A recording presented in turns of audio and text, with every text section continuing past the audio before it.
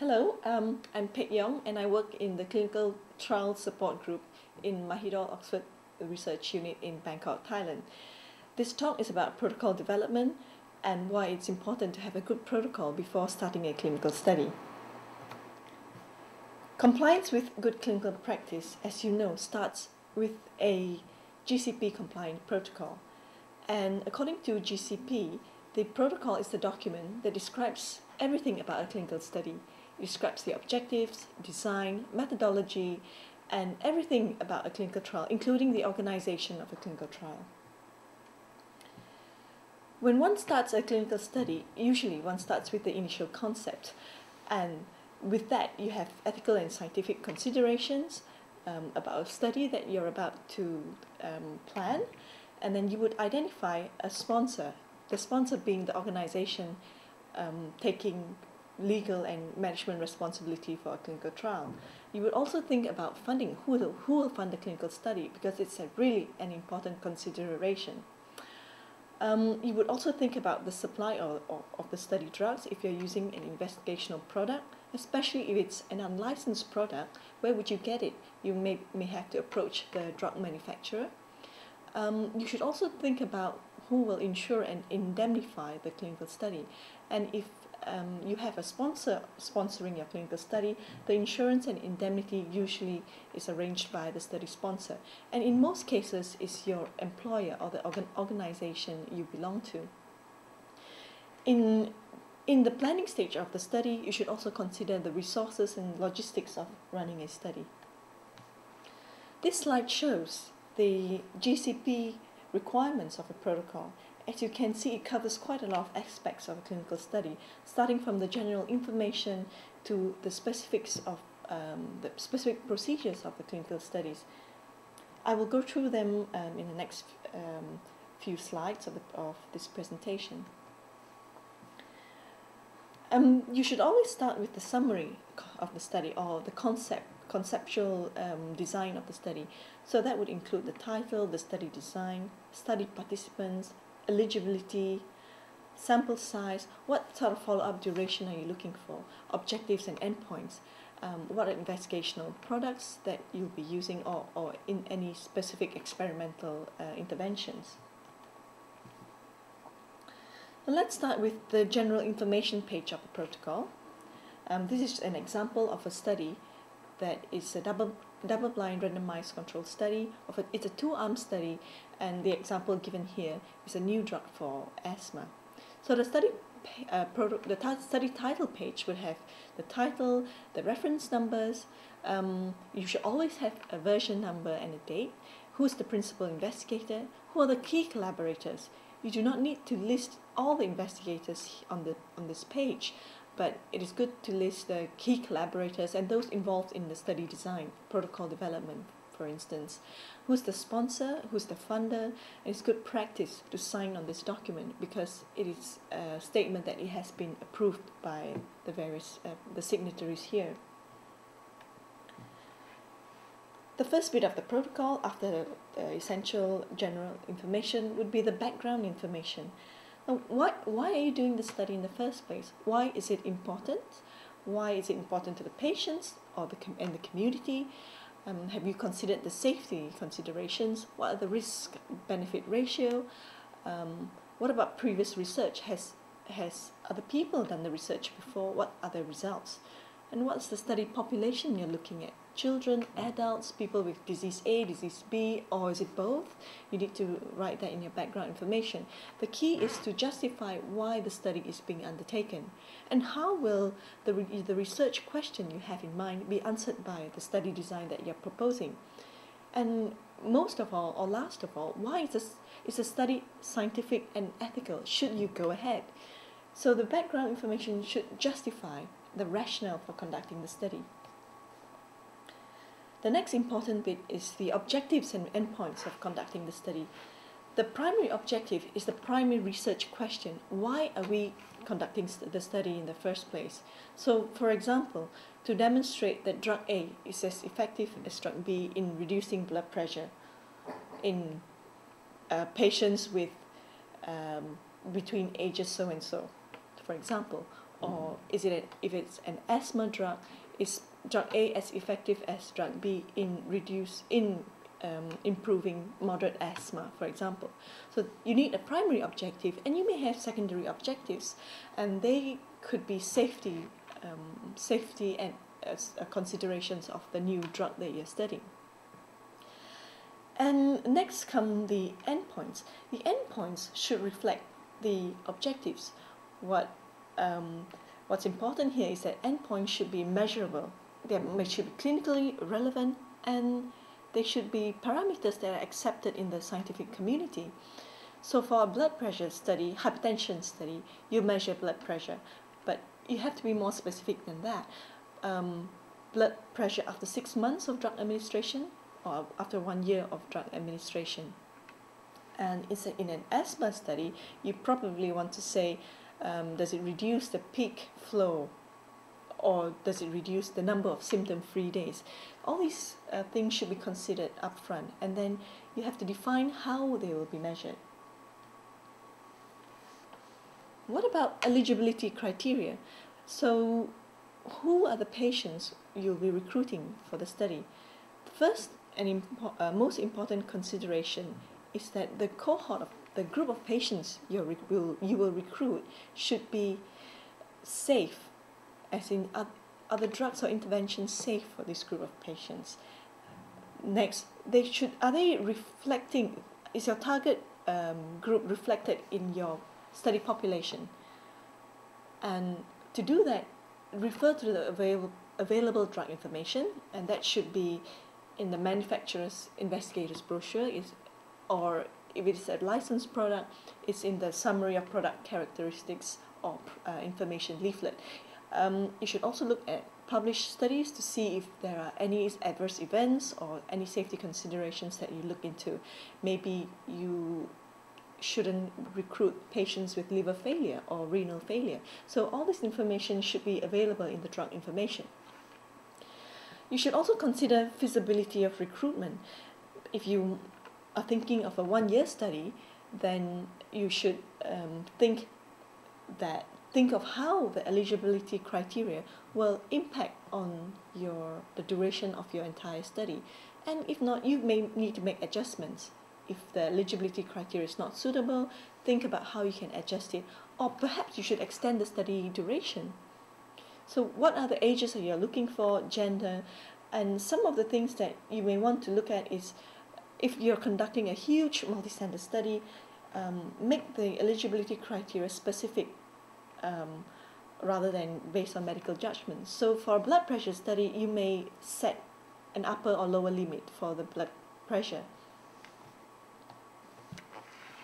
Next, we look at study procedures, and these are the important things to consider when to include in the protocol. Obviously, you have to include a section on the informed consent, screening and eligibility, baseline measurements, randomizations if applicable, or any study drug interventions or administrations, and what are the subsequent assessments that you will need to make.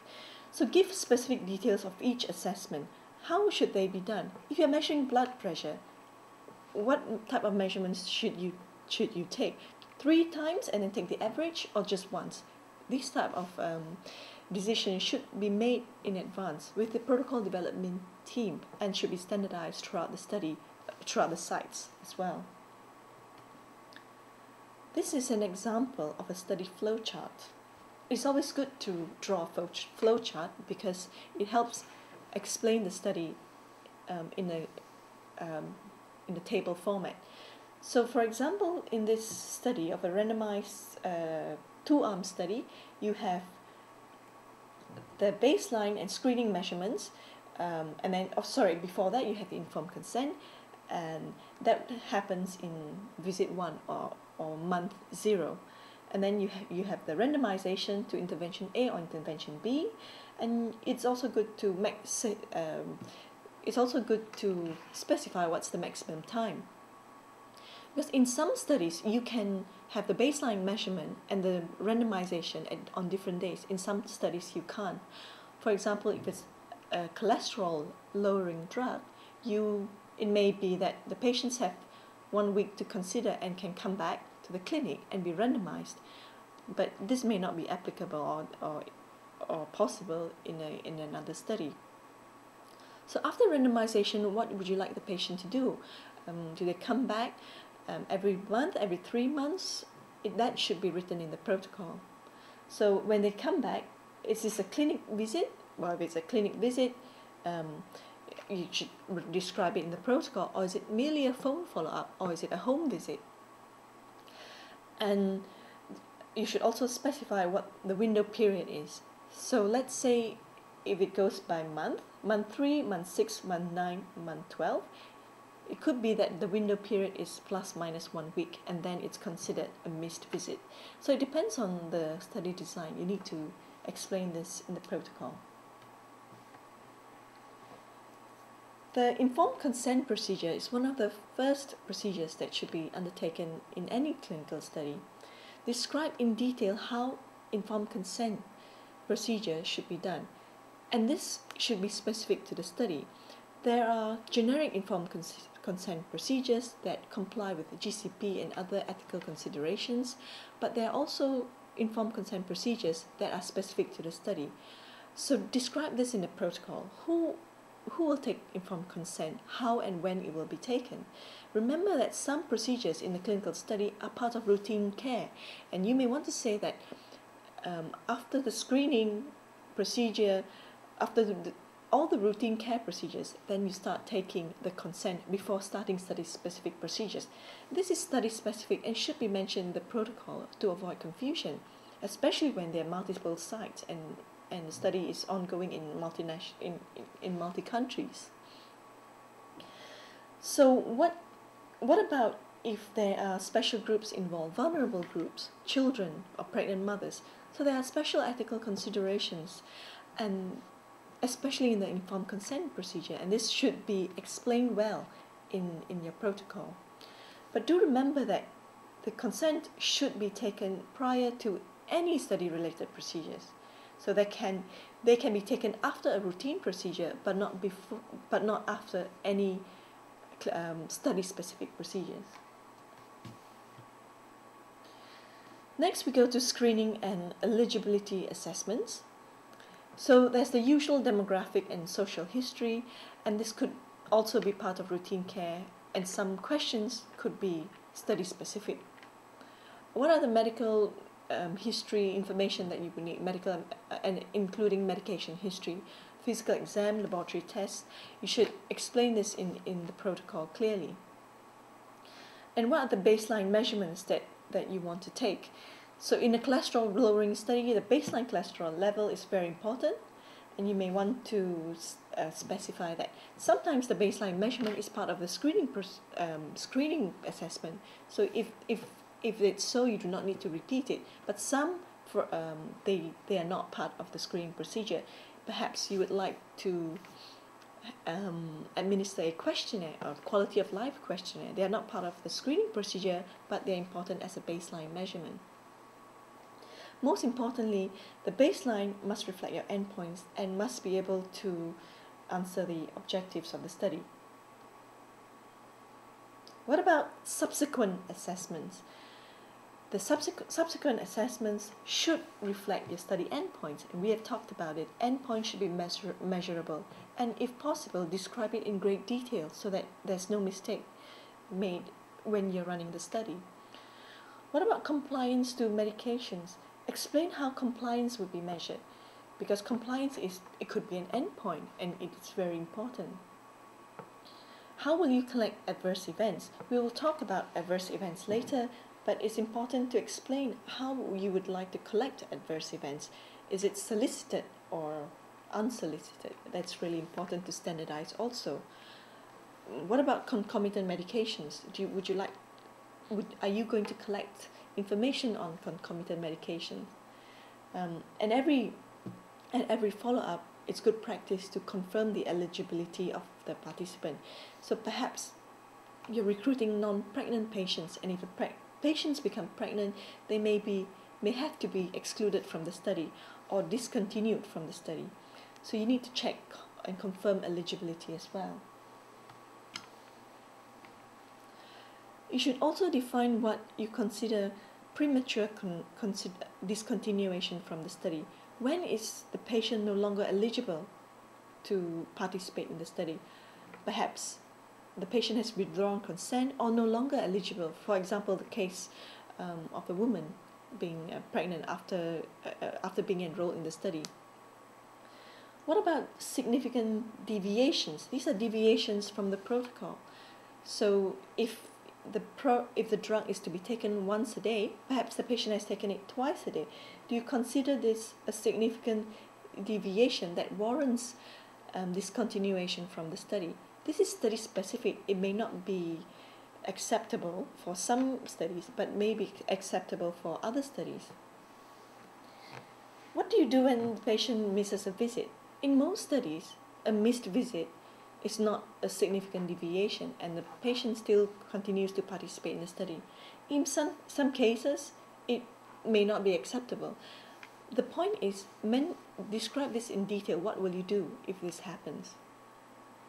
What about if the patient experiences an adverse event that is so severe that the patient no longer is able to participate in the study? So what happens then? And this should be explained as well. So once you explain and define what constitutes premature discontinuation and what's the criteria for premature discontinuation, also describe what happens to the patient or study subject. Does the patient continue to be followed up, or do you stop seeing the patient? So this has to be explained as well. Now there's a difference between withdrawal from the study and withdrawal from the study drug or study intervention. So you may have withdrawn the study intervention because of an adverse event, for example, but the patient is still kept in the study and followed up to the end of the follow-up period. And all this is study specific. Do define it in the protocol. Next is the section on study drugs or intervention. Describe in great detail how the intervention will be administered. If it's a study drug, describe the dose, route. Do you give it with or without food? What happens if the patient vomits after taking the drug? Do you redose, and how many hours after the vomiting that you have to redose the subject? So all these important considerations should be written down in the protocol. These are really, really important. What about storage and accountability of study drugs and permitted concomitant medication? This should be described in detail in the protocol. This is a very important section, is the safety assessments. Do refer to the safety reporting module of to get further details. But what the point here is, assessment of safety is a very, very important thing to consider when developing the protocol. There are general assessments, for example, physical examination and routine laboratory tests that you should be doing in a clinical study, or perhaps doing routine care as well. So the general assessments should be described, and how will you deal with them? When do you consider them a safety consideration? That should be explained. There should be also study-specific safety parameters that you would consider, and this should be written in available drug information. If you look at the study product information, for example, they could say, if you administer this drug, do look out for abnormalities in the renal function test, for example. So perhaps every month you would want to check a certain laboratory parameter to make sure your patients are still safe to be enrolled in the study. Describe what test, how, and when you will do it.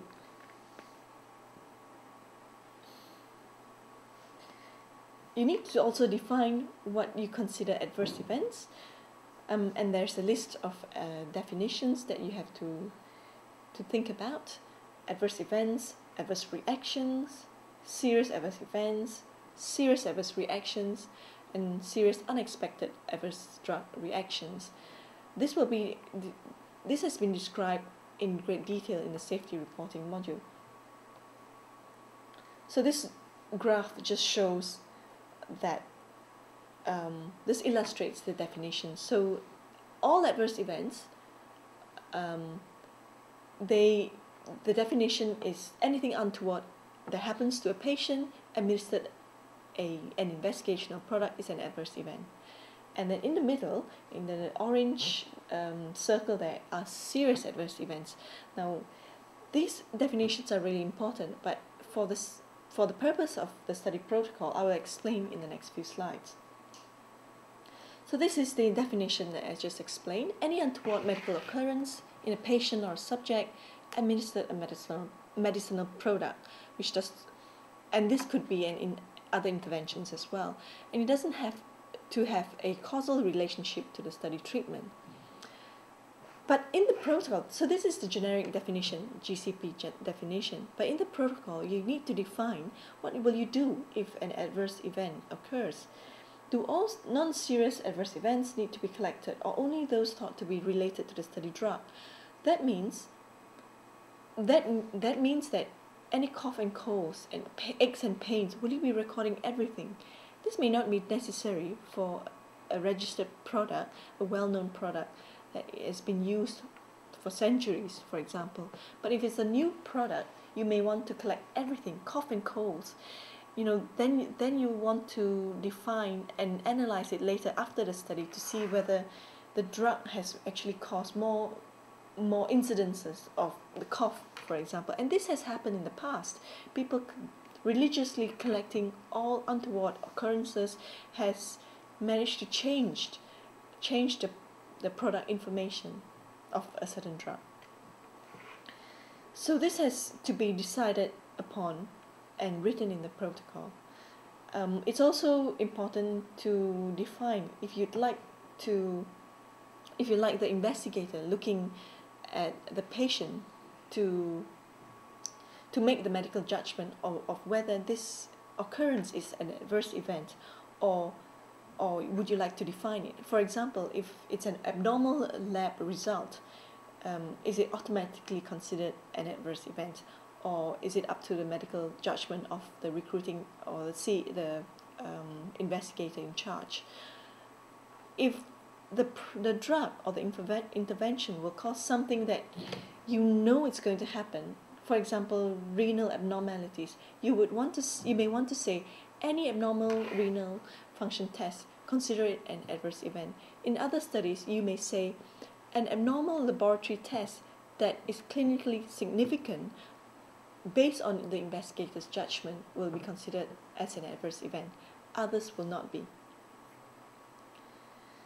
So these decisions are really important and should be defined in the protocol. This is a really important slide. These are called serious adverse events. Remember that adverse events are anything untoward that happens in a patient administered an investigational product. For serious adverse events, the definition is any adverse event that results in the following 5 conditions: death or is life-threatening, requires hospitalization or prolongation of existing hospitalization, or it results in significant disability or incapacity, or causes a congenital abnormality or birth defect. Now, these are the standard definitions of serious adverse events, but you may want to define serious adverse events that you think are serious but not covered here. So, if it's a drug causing neutropenia and you know about it, you may want to consider it as a serious adverse event, because this has got reporting considerations, and which I will explain later.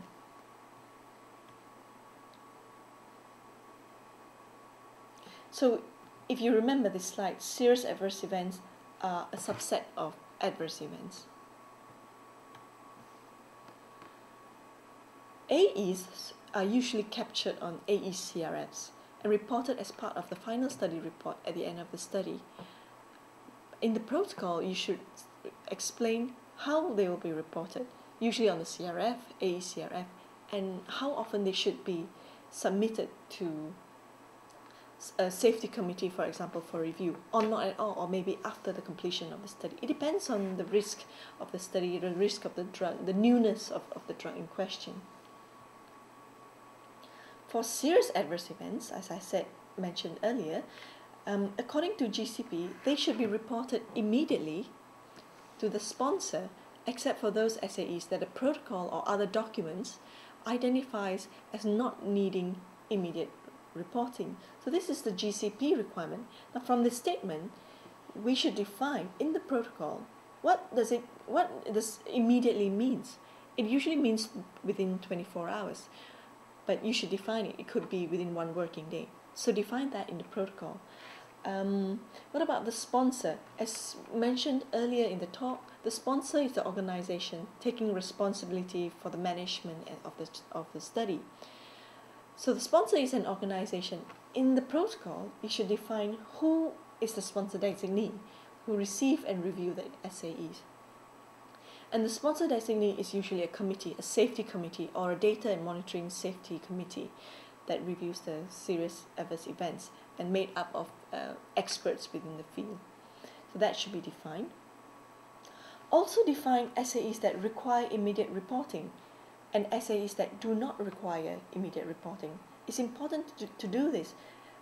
For example, I'll give you a very good example here. For example, in an oncology study, patients go in and out of the hospital all the time for treatment. So in this sort of setting, you would want to say that hospitalizations due to procedures that are part of the oncology care do not come under, are not defined as SAEs requiring immediate reporting. So that would save you a lot of work. And it's not that it saves a lot of work, it also doesn't bury the important serious adverse events that are really important for the safety of the participants. So that should be defined in the protocol. We talked a little bit about unexpected serious adverse reactions just now. According to GCP, these are usually reported to the ethics committee and the regulatory authorities. So it's important to check at this point what are the local requirements and the sponsor requirements.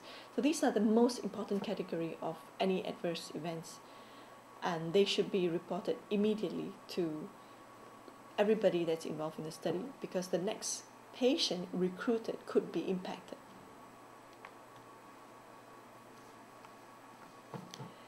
The next important section of a protocol is the statistical considerations. Now, what has statistics got to do with GCP? Well, it has a lot to do with GCP. If you look back at the objectives and endpoints, and then you need to see how your endpoints will answer your research questions. So the statistical part of it explains how the analysis will take place. So to define what statistical methods you will use in the protocol avoids unethical and biased reporting. And it should answer the research question and explain how the endpoints will be analyzed.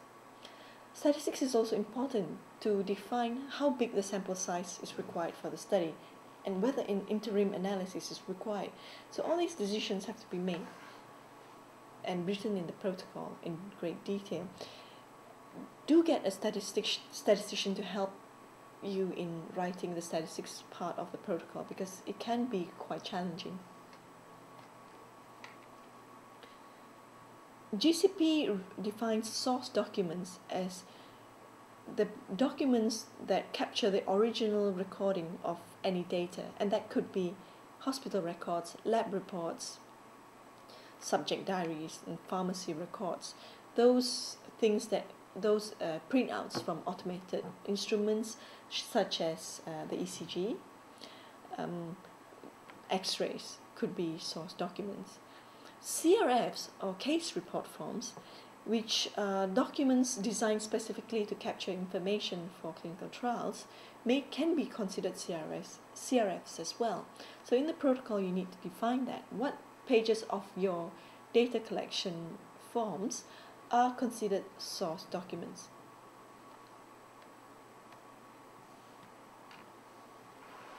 So the next big section is quality control and quality assurance. So you've defined all the procedures, you've defined how they'll be collected and what will you do when you will collect them and who will collect them. So the next section is how do you ensure that these are collected in and the quality is credible. So you need to describe quality control procedures, quality efforts, describe compliance with relevant guidelines, describe what monitoring efforts will be conducted, what are the trial oversight committees that you will establish to monitor the progress of the study. Will you conduct central monitoring or site monitoring? Will there be any audits? This lends credibility to the data that you'll be collecting.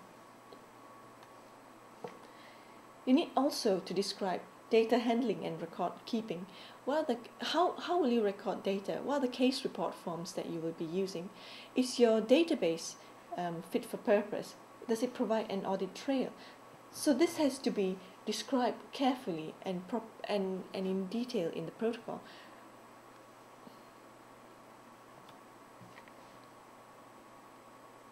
You need to also describe ethical considerations, the ethics of conducting clinical trials. There's a huge debate about the ethical considerations, all the procedures. But in your specific study, describe what you've considered. What approvals have you got? Ethics approvals, regulatory approvals. Maybe you've talked to the community advisory board. Any community engagement strategies. Describe how you've considered the ethics of obtaining informed consent, especially if you're including vulnerable populations. How will you deal with the ethics of including children or refugees if they're part of your study population? How will you address confidentiality issues? Will you use anonymized CRFs? This has to be described in the protocol. A compliance statement is usually necessary. Describe which regulations or the guidelines you're complying with, and describe any study-specific ethical concerns. Demonstrate in the protocol that you've considered all these things.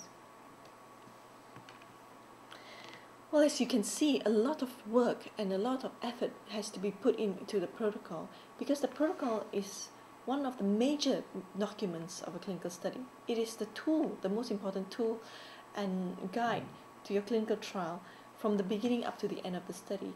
And from the protocol, you will need to generate a lot of other documents. For example, the information sheet, the consent form, any case report forms, any submission forms, because you would need to submit your protocol and documents to the ethics committee, for example, and regulatory authorities. There are also documents like SOPs and manuals of instructions, because the protocol, although it's detailed, it's not detailed enough. Sometimes you need additional documents to describe a certain laboratory procedure, because for an analysis of a certain laboratory parameter, you need specific procedures, and they do not need to go into the protocol. So you may have specific lab procedures, and this has to be generated before you conduct a clinical study. You would also need to make sure that when you generate these documents, they are consistent with the protocol.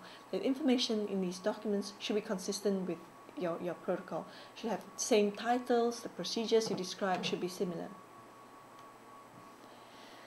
So, in summary, a well-written protocol will help ensure that your study is well-run, whether it's a single-site study or a multiple-site study. Well, especially in a multiple-site study, because you need to standardize all the procedures. It will help ensure that your study is in compliance with GCP and other relevant regulatory guidelines or local considerations. Your data is credible and verifiable, and your subjects are protected. They're well taken care of. Thank you.